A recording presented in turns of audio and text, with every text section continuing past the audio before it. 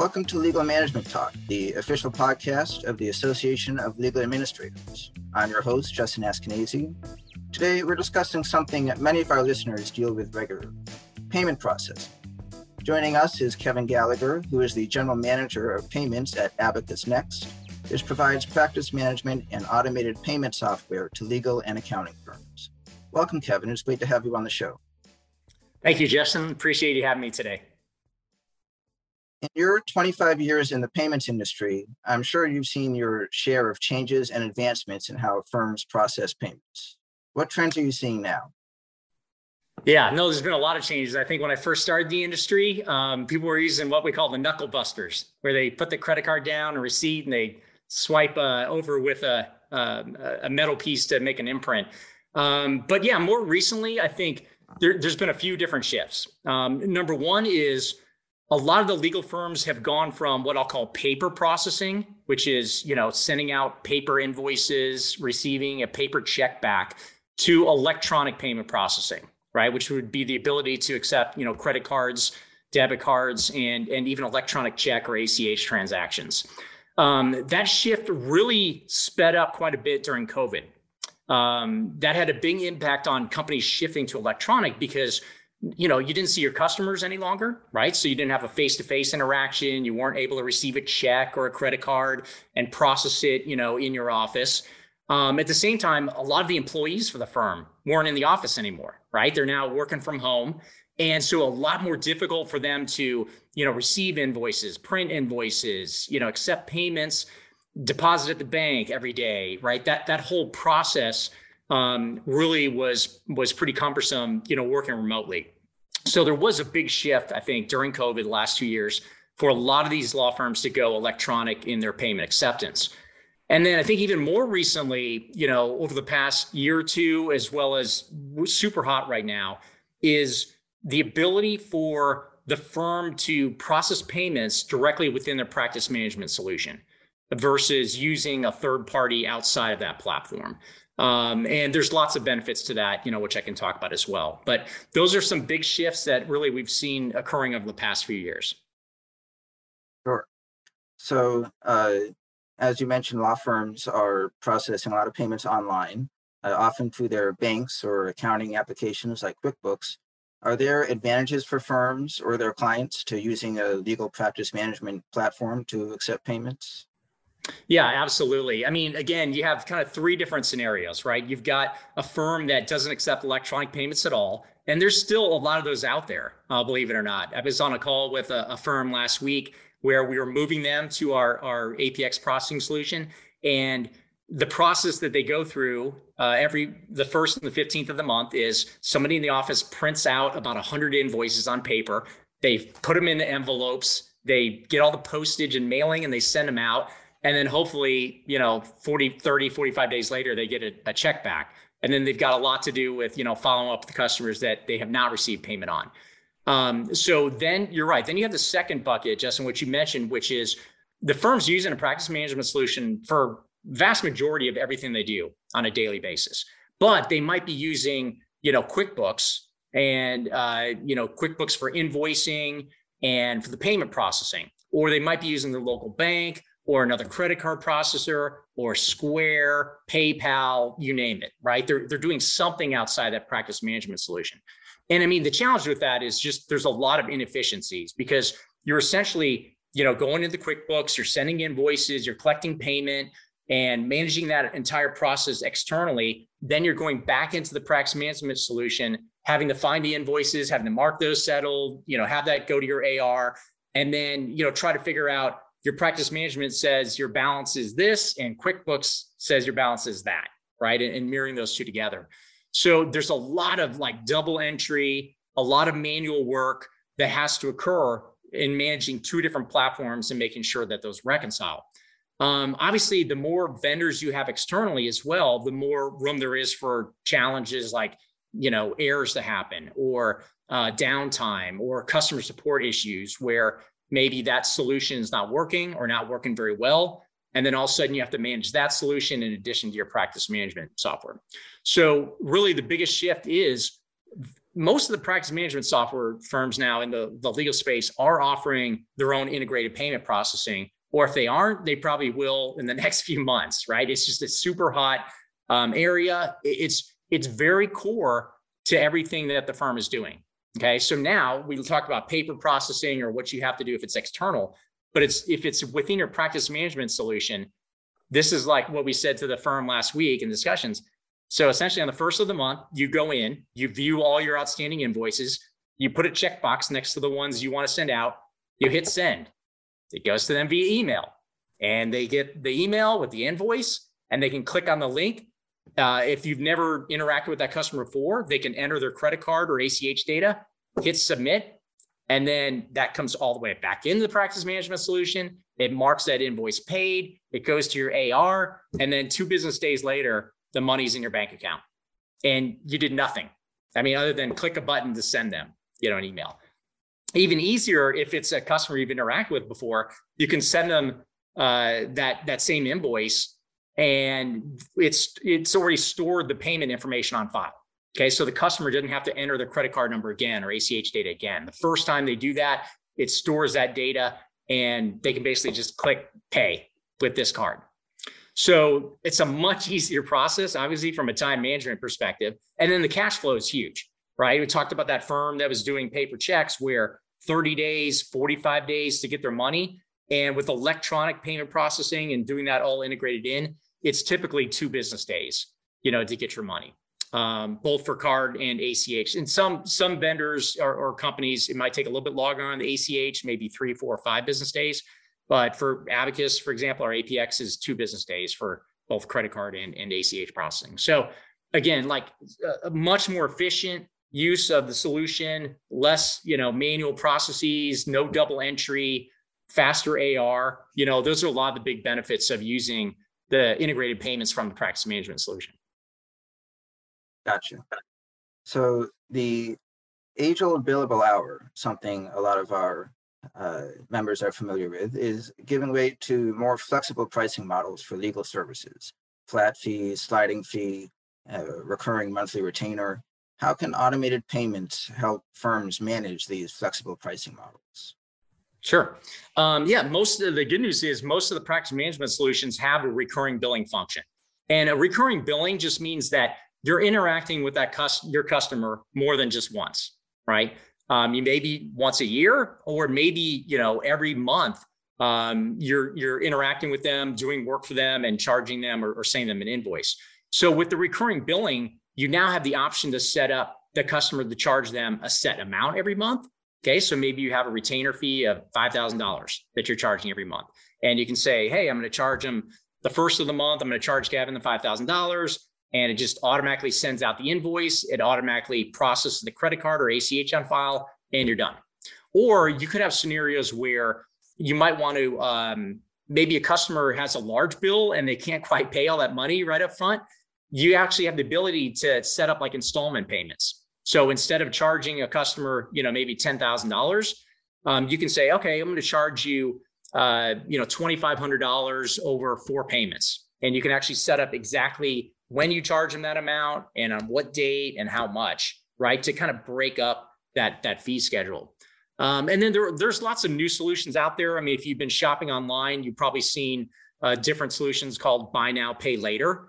And these are scenarios where a consumer, again, maybe it's a larger ticket, they can't afford it, they can actually finance that transaction. And what will happen in that scenario is they work with the finance company, they'll pay off that just almost like you would a credit card. But the firm will get their money immediately. Now you pay a small fee for that, but again, it gets the firm the money immediately. It lets the customer, pay that off over a series of installment payments, and makes it, a little bit of a win-win for both. There's lots of good flexibility now you have, instead of just charging them one time and never talking to them again, to set them up on some type of recurring billing or installment type payment processing. Let's talk about the costs associated with payment processing. How does the pricing for accepting payments work in the legal industry? And how can firms reduce the cost of payment expenses? It's a bad word in our industry, is expense, right? And cost. No firm likes to pay credit card fees. Look, actually no company, nobody, right? And, likes to pay these fees. And I think a couple of things that I want to talk about. Okay. First of all, why do you pay a fee at all to accept credit cards? If you think about a credit card, it's essentially an unsecured line of credit. You are paying a fee in order to get the money from that credit card transaction almost immediately, versus the fact that as a consumer, you are going to, charge that card and you might not get your bill for another month. And then you may or may not pay it off a month later, right? So the process for your card issuer, right, the ones that issue you and I or credit cards in our wallet, they might not get their money for 30, 45, 60 days, or it might get paid off over installments. And the firm, the business is getting their money almost immediately, right? So that is why you pay a fee. You're paying a fee to get access to that money and that cash flow almost immediately. Now, the second misconception is that a payment processor like us or even Square, PayPal, all these guys, that they get that money and that's their money, right? And let's say the fee is 3%, just to make it simple. When you look at who gets that 3%, a very, very small percentage of it actually goes to the payment processor. The vast majority of that 3% goes to the card issuer. The banks that issue you and I a credit card in our wallet, they take on the most risk and liability. Again, if you look at the consumer credit card, there's nothing tied to that.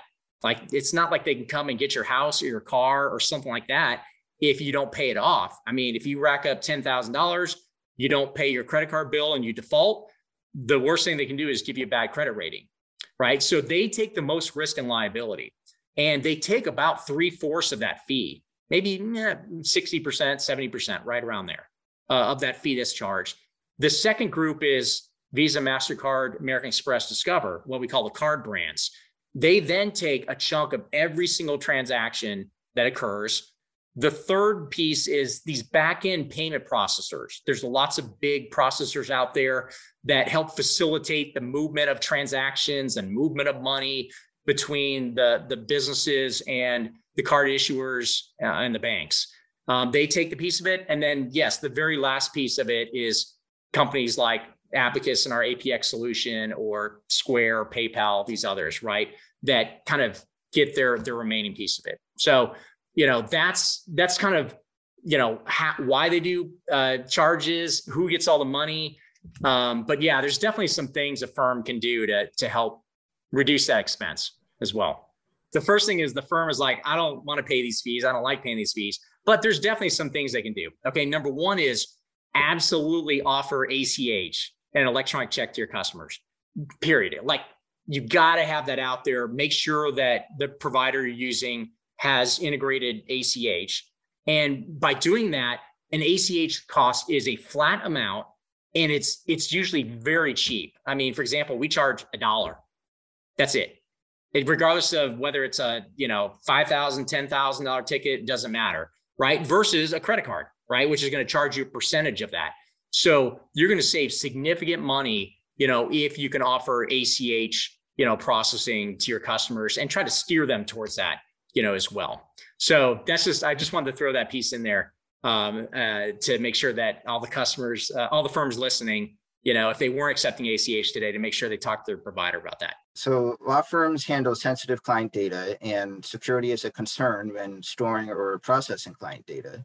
Can legal administrators be confident that today's methods of processing electronic payments are secure?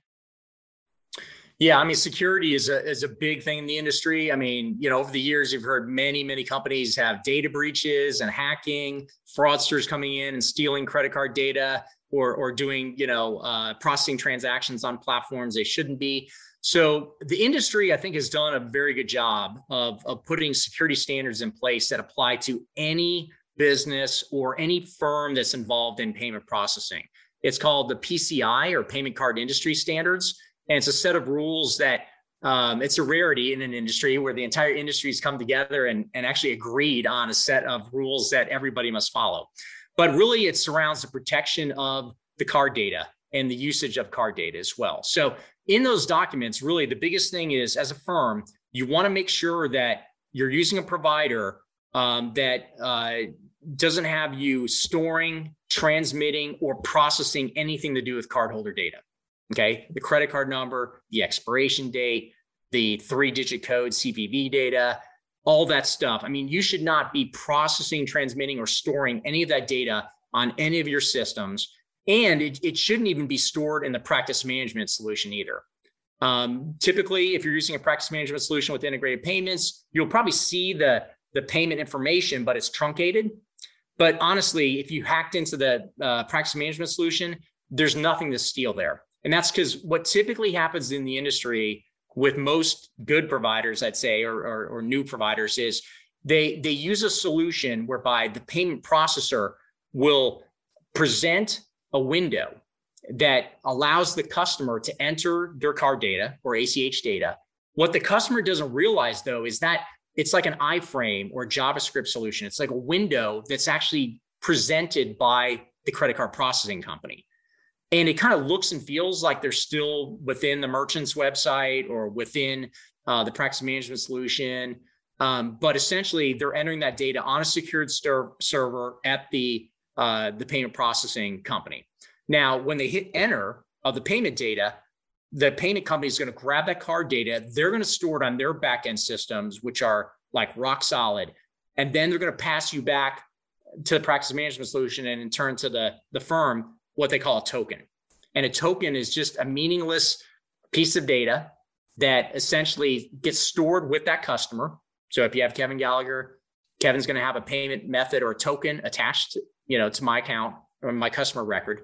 And then anytime, you want to charge me in the future, all you have to do is enter the amount and hit submit, and it will pass that token back to the processor. The processor will then recognize this token is tied to this card number or ACH, and then go through and process that transaction. So that's the biggest thing. Check with your practice management solutions today, or check with whoever you're using for the payment processing, and make sure that they are capturing the data in a secured environment.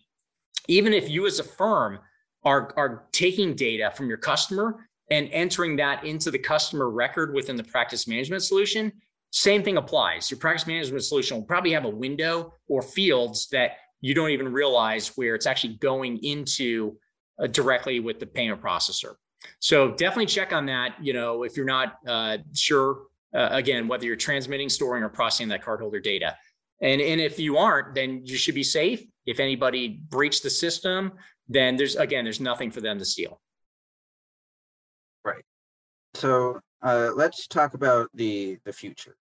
Obviously, a large trend in finance and payment is cryptocurrency. And some large law firms have even started taking client payments in Bitcoin. Do you see Bitcoin or cryptocurrency becoming mainstream in payments? This one's a tough one. I mean, I'm not sure what Bitcoin will be at by the time you listen to the podcast, but it's gone through a crazy roller coaster, right, the past 2 years. And unfortunately, it's on the very down end at the moment. But here's the thing. I mean, if you look at Bitcoin and cryptocurrencies, the vast majority of that over the past, year or two has been from an investment standpoint, right? I mean, people are buying these, they're holding them as investments. They've obviously gone up a ton, in the past and riding a wave down at the current moment. But there's really very, very minimal use of using Bitcoin or cryptocurrencies to buy something, like from a consumer standpoint to a business. And there are, retailers and other companies that started accepting Bitcoin, some very big ones, over the past few years. But honestly, the amount of transactions that they're receiving is incredibly small. They're probably doing it a little bit more for the publicity and the hype than the actual reality of it. Because really, essentially, think about it. If you bought, $1,000 in Bitcoin equivalent, would you want to spend that $1,000 in Bitcoin with Amazon or a retailer or somebody to buy something, knowing that a week from now or a month from now, that $1,000 in Bitcoin could be worth $2,000, right? Because if it did, all of a sudden you actually lost a lot of money and the retailer gained. So there really is not a lot of usage from a consumer standpoint. Now, on the firm side of it, the business side of it, it's incredibly complex.